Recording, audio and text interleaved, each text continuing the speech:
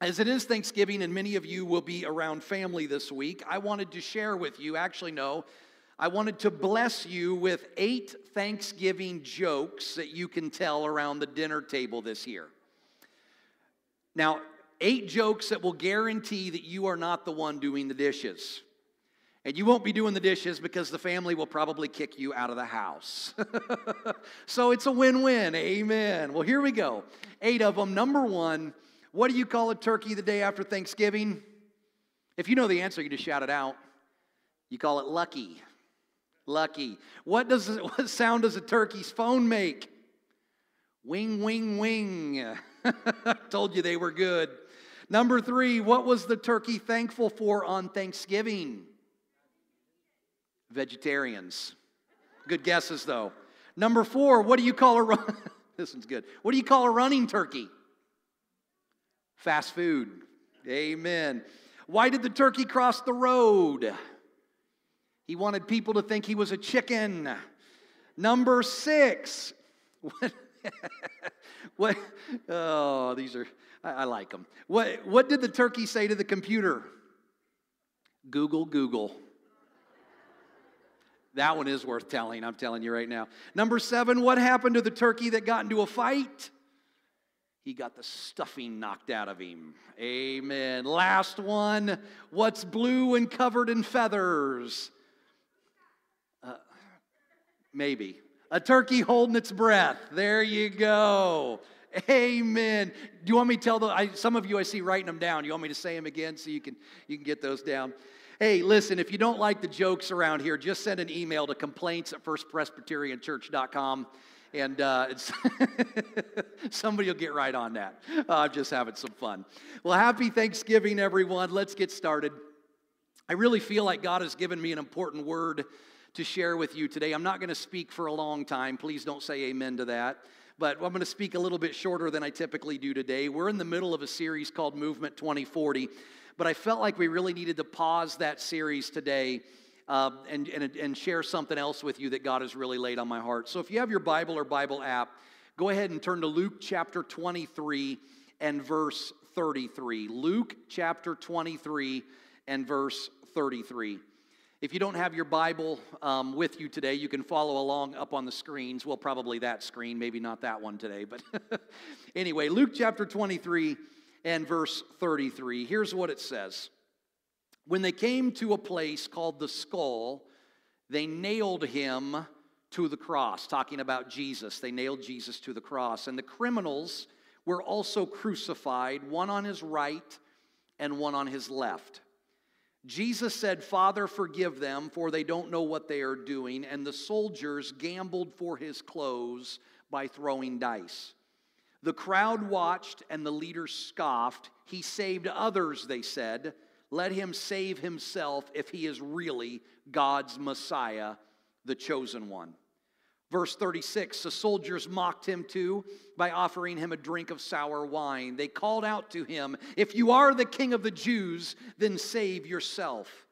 A sign was fastened above him with these words, "This is the King of the Jews." Verse 39, one of the criminals hanging beside him scoffed.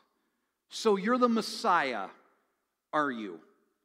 Prove it by saving yourself and us too while you're at it." But the other criminal protested, "Don't you fear God even when you have been sentenced to die?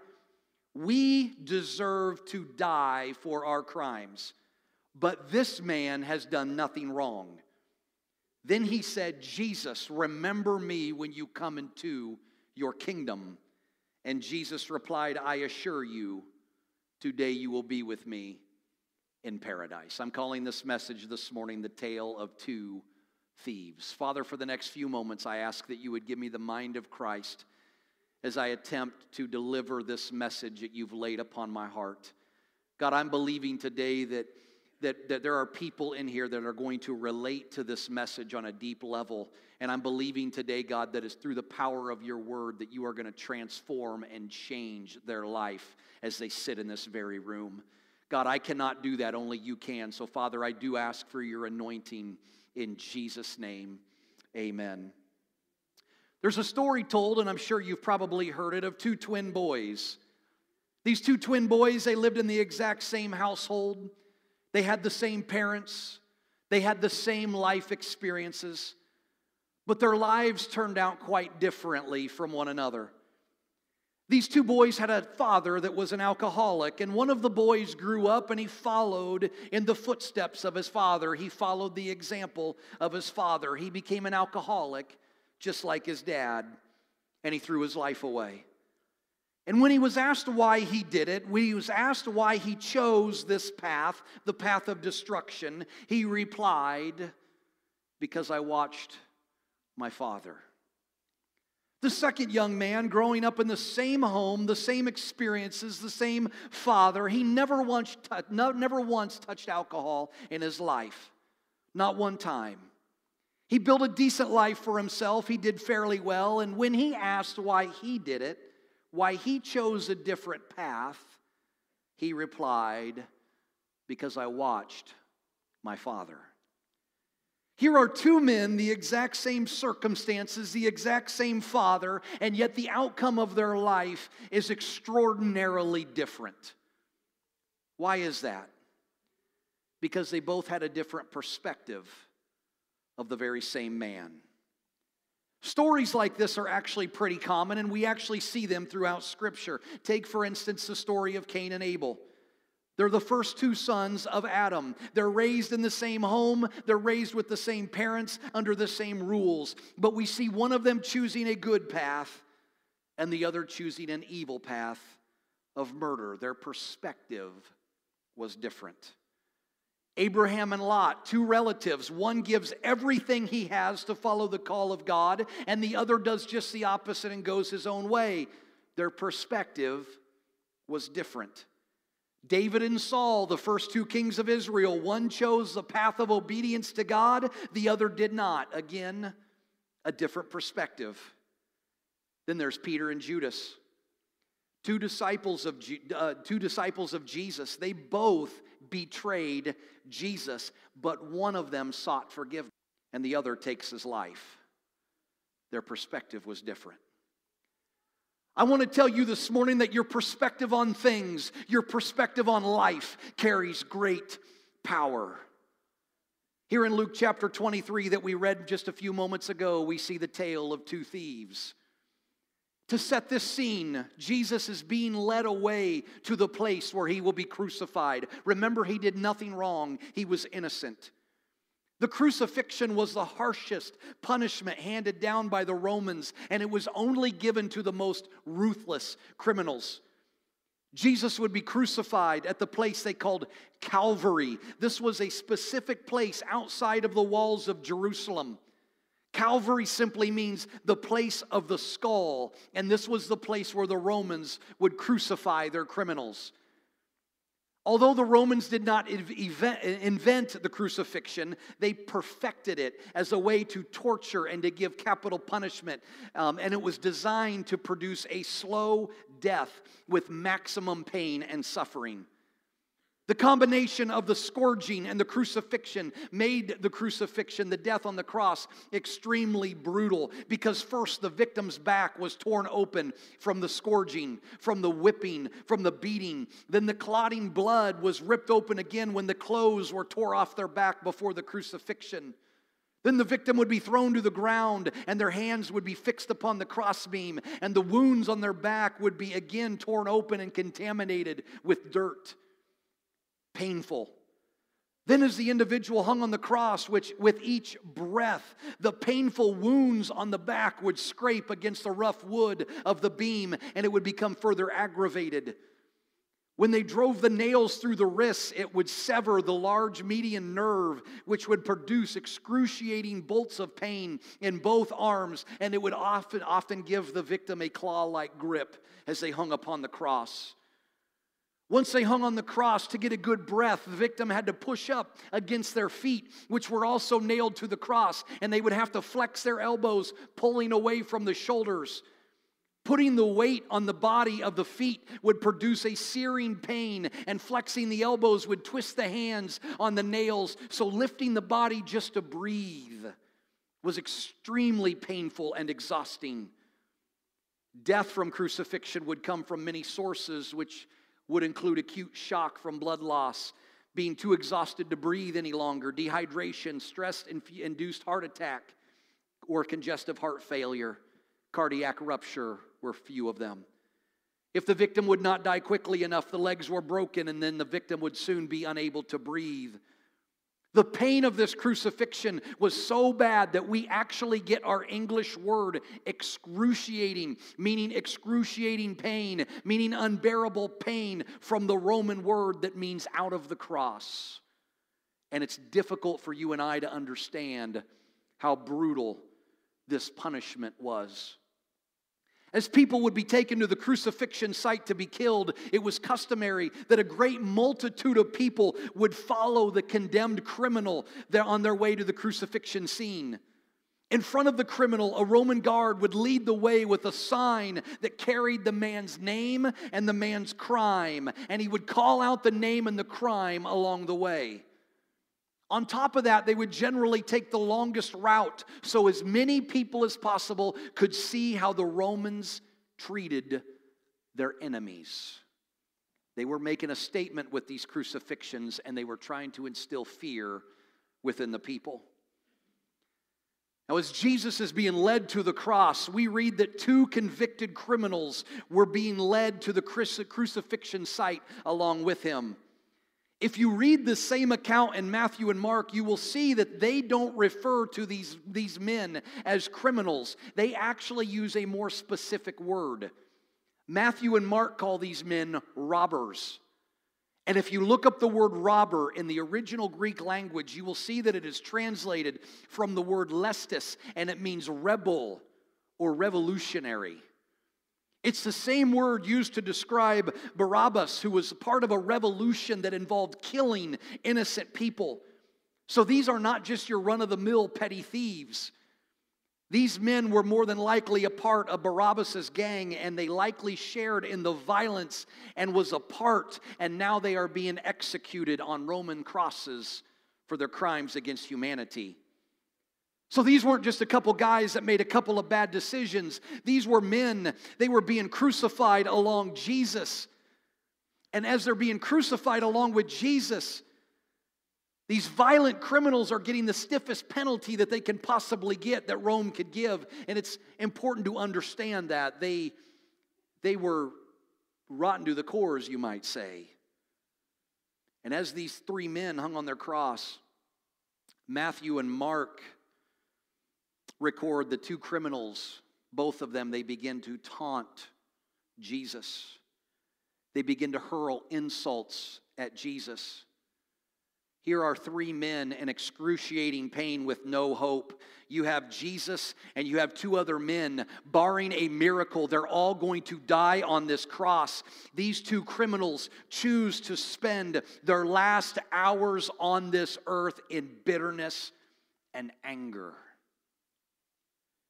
Not much has changed from this moment in history 2,000 years ago, because many of us today, we carry feelings of bitterness and anger and hatred, not only towards other people, but we carry it towards God. And I believe some of you in here this morning might be able to relate to these 2 men on the cross, and many of us carry these feelings to our death. Maybe you feel like God has let you down. Maybe you're in here this morning and you have experienced tremendous pain in this life, and you sit back and wonder, how could a loving God allow me to go through this pain? And you curse God. Or maybe another person has let you down. Maybe that person that let you down claims to be a Christian. And now you carry bitterness and you carry anger, and you have said, if that's what following Jesus is all about, I want no part of it. The truth is, we're all in the same boat as these 2 thieves. We may not be hanging on a cross, so to speak, but the Bible tells us that we're all ultimately under the same sentence. The sentence of death and eternal separation from God. Now, you may have hours to live, you may have days to live, you may have years to live, nobody knows, but ultimately we are all going to be facing the same sentence. Romans chapter 5 and verse 12 says this, "Therefore, just as sin came into the world through one man, and death through sin, and so death spread to all men because all sinned." This is a reference to the very first sin in the Garden of Eden, where Adam and Eve ate the forbidden fruit and they became sinners. And because of that sin, all the rest of humanity also became sinners and under God's judgment. Romans 5:18 says this, "Therefore, as one trespass led to condemnation for all men, so one act of righteousness leads to justification and life for all men." We are all under the same condemnation, and we carry the same death sentence as those thieves on the cross, and it's because of sin. And you might not think that's fair, that you would share in the condemnation of something that Adam did, that a man did long before you and I ever existed on the face of this planet. But the fact of the matter is, we agree with Adam's choice over and over every time we sin. Every time we do something contrary to the Word of God, when we do that, we participate in the rebellion against God, and the penalty for that is death. It's eternal separation from God. Romans chapter 6 and verse 23 says, "For the wages of sin is death." But it doesn't stop there. It says, "But the free gift of God is eternal life in Christ Jesus our Lord." So both of these men hanging on the cross, they are under God's condemnation, just like we all are. They both begin to mock him, but then something happens. One of them changes. Verse 39 again, "One of the criminals hanging beside him scoffed, 'So you're the Messiah, are you? Prove it by saving yourself and us too while you're at it.' But the other criminal protested, 'Don't you fear God even when you've been sentenced to die? We deserve to die for our crimes, but this man has done nothing wrong.'" The one thief, he continues to scoff at Jesus. The word scoffed in the Greek actually means blasphemed. This man was blaspheming God. To blaspheme is to speak in a way that shows a lack of respect for God or for the things of God. Also, and so this man speaks to Jesus in a mocking kind of way, and he demanded, "If you are who you really say you are, save yourself and save us." This example right here shows us the depth of corruption within the human heart. This man is in his dying hours upon the cross for a crime that he committed. His choice. He was guilty. But here he is demanding that God is who he says he is, for God to prove himself by saving him from the consequences of his own actions. And we still do this today.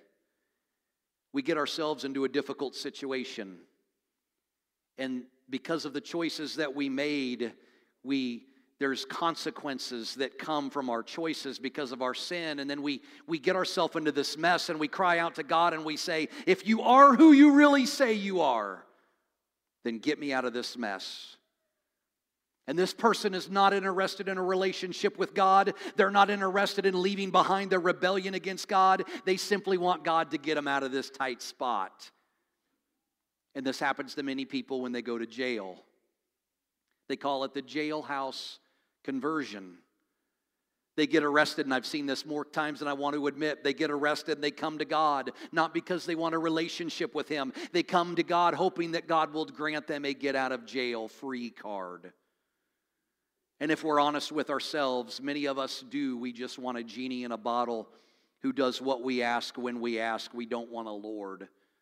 We don't want to surrender ourselves to God. So the first man goes to his death mocking Jesus. But something happened inside of the second man. Something clicks inside of him. We see the second man begin to change. Two men who are very similar in many ways. Both are criminals sentenced to die on the Roman cross. Both are hanging right next to Jesus. But both see the man they call Christ right in front of them. But the outcome of these two men's lives would be much different. Why? Because they had a different perspective of the very same man. And it was this perspective that made all of the difference. as this man hangs on the cross, he goes from mocking the Son of God to defending the Son of God. And in his dying words, he says this in verse 42, Jesus, remember me when you come into your kingdom. This man was a sinner. This man had done horrible things to other people. This man had turned his back on God, and he even mocked him. But in this one moment, his perspective of who Jesus is changes. In one moment, his hard heart is broken, and he cries out to God for forgiveness as he hangs on that cross. Jesus, remember me when you come into your kingdom. It was a very simple prayer. This was perhaps the very first prayer that the man ever prayed in his life, but it was from his heart. And it was with that one simple prayer from the mouth of a hardened criminal that caught the attention of God. And Jesus replied, I assure you, today you will be with me in paradise. I am a thief. I am a murderer, walking up this lonely hill. What have I done? No, I don't remember, and no one knows just how I feel. And I know that my time is coming soon.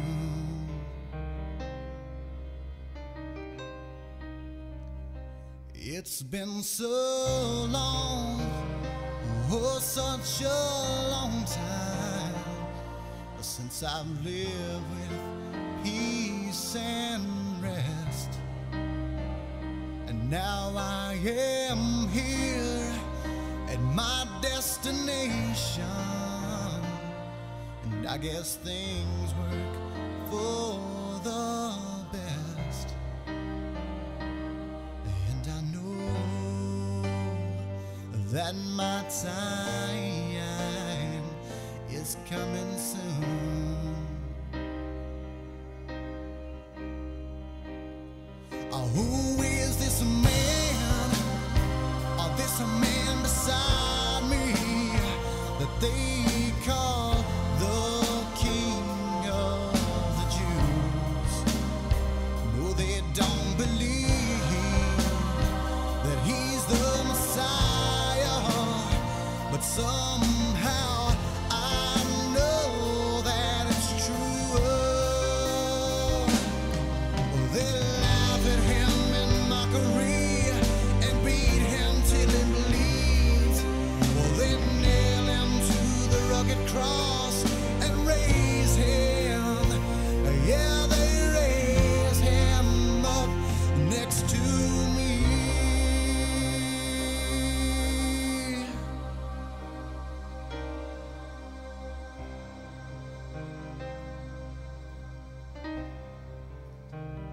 My time has come.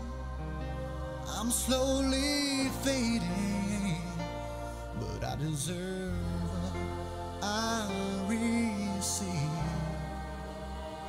Jesus, when you bring your kingdom, could you please remember me? He looks at me still holding on, and the tears fall from his eyes, and he says, I'll tell the truth today. You will live with me in paradise. Oh yeah, yes, and I know that my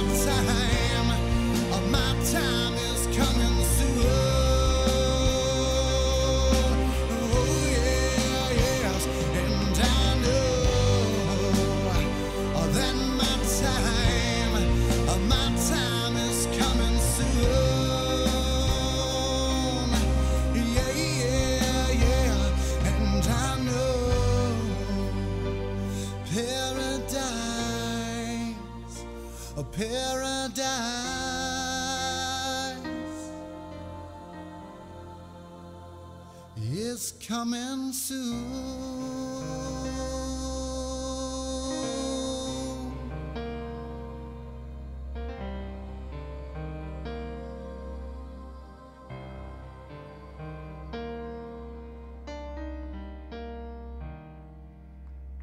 Amen. Wasn't that good? She's amazing, I tell you what. But here on this cross was a man that wasn't looking for a get-out-of-jail-free card. He wasn't looking for Jesus to get him out of the jam that he put himself in. He was looking for a Savior. Remember me, Jesus. I surrender to you. Two men, same story, same situation, different outcomes because their perspective of the Savior was different. Sam, can I go ahead and have you come on up? I believe we have some people in here today that you need a change in your perspective. And that's why you're here today. That's why God brought you into this place. You might think that you've come in for a Thanksgiving meal, but your being here today is no accident. God loves you, and He loves you so much that He wanted to bring you into this place to give you a different perspective of who He is. Some of you are like that thief. You feel like your sin is too great. You ask, how could God ever forgive me for what I've done? But God forgave the thief. God forgave the robber. Others of you have mocked God. You have bashed the things of God. You have blasphemed the things of God. So did this thief, and God forgave him. Others of you have turned your back on God because you have this perspective of God, of what you have seen with other quote-unquote Christians. And you sit back and you watch other Christians post on social media how much they love God, and then their next post is filled with hatred towards another or a certain people group. And you think, if that's what following Jesus is all about, I want nothing to do with it. I want you to know that that's not what following Jesus is all about. Just because somebody posts a little Bible verse and talks the talk does not mean that they have surrendered their life to the King. And don't let actions of other people determine your perspective of God. Because this is life and death. This is eternity. I don't care if the person has a fish sticker on their bumper and a little bobbleheaded Jesus on their dash. You know what a true believer of Jesus looks like? Watch this. 1 John chapter 2 tells us. It says that we can be sure that we know Him if we obey His commandments. If someone claims I know God, if someone claims I am a Christian, but doesn't obey God's commandments, that person is a liar and not living in the truth. Not my words, that's the word of God. Verse 5, but those who obey God's word truly show how completely they love Him. Because Jesus said, if you love me, you'll obey me. That's the proof. This is how we know we are living in Him. Verse 6, those who say they live in God should live their lives as Jesus did. There it is. Those that say they live in God should live their lives as Jesus did. Please don't let the actions of other people keep you from experiencing the forgiving power of the living God. I want you to change your perspective and see God for who He truly is. He is love. He took those nails and He suffered on that cross so that you could be free. And there's nothing that you could ever do in this world that would make Him turn His back on you. Romans tells us that while we were still sinners, Christ died for us. It doesn't say that after we cleaned up our act, He died for us. It says, while we were sinners. God loves you, and maybe today is the day that your perspective of who He is changes. And like the thief on the cross, maybe today is the day you surrender your life to God. Maybe today is the day you finally accept His forgiveness for your sin. Could I have you bow your heads and close your eyes? Before we leave this place today, I just want you to listen to me. Before we leave this place today, I want to give you an opportunity to get your life right with God. Some of you come in here this morning, and maybe you came in for a coat, maybe you came in for a bag of groceries, maybe you came in for the meal. But God had other plans. He wanted you to come into this place because He wanted you to see who He really is and how much He really loves you. And some of us have been tainted by what we have seen from quote-unquote Christians of the world. God's nothing like that. He loves you. He died on the cross for you. And I'm convinced that if you or I, we were the only ones alive, He would have still went to the cross, because that's how much He loves us. So if that's you, if you're in here today and you say, Pastor, you know what, I did come into this place and I had this wrong perspective of God, but today I'm seeing Him in a different light, and I understand He loves me, and I need that forgiveness. I need to be forgiven. Some of you come into this place and you feel like there's something missing inside of you, and you've tried to fill that emptiness with the things that the world offers. You've tried to fill it with relationships. You've tried to fill it with money. You've tried to fill it with work. And you wake up the next day and you still feel that emptiness. I'm going to tell you, that'll always give you temporary fulfillment, but it never lasts. It always goes away. Jesus said, come to me if you are thirsty, and you will never thirst again. He is the only one that can fill that emptiness inside of you. And so with your head bowed and your eyes closed, before we leave this place today, I'm going to give you a chance to get your life right with God. Some of you need God in your life, and you need Him in your life bad. Do not throw away this opportunity. So what I'm going to do is, if that's you, I want to pray for you today before we leave. And just so I know who I'm praying for, I'm going to say a prayer from the stage. And just so I know who I'm praying for, what I'm going to do is I'm going to count to 3. And when I get to 3, if you're in here, you say, Pastor, I need God in my life. I need forgiveness. If that's you, I want you to lift your hand into the air, because I want to see who I'm praying for today. This is just between you and God. Every head is bowed. Every eye is closed. On the count of 3, I want to see your hand, because I want to know who I'm praying with today. 1, 2, 3. Right now, just put them up, put them up, put them up, put them. Yes, they're going up all over the place. Yes, over on the sides, in the center here. Thank you, God. There's probably 20, 25 hands up right now. Thank you, God. Probably more. Wow. You could put your hands down. Now, those of you that just lifted your hand, I want to see if you mean business. What I'm going to do right now is I'm going to pray this prayer, but I'm going to pray it slowly. And I want you to pray it. I want you to repeat it out loud after me. I want to see if you mean business. Those of you that didn't lift your hand, I encourage you to say it with them to encourage them today. The Word of God says that if we confess with our mouth that Jesus Christ is Lord, and we believe in our heart that He rose from the dead, we will be saved. And I'm going to give you an opportunity. I'm going to lead you in a prayer to confess Jesus Christ as your Lord and your Savior today.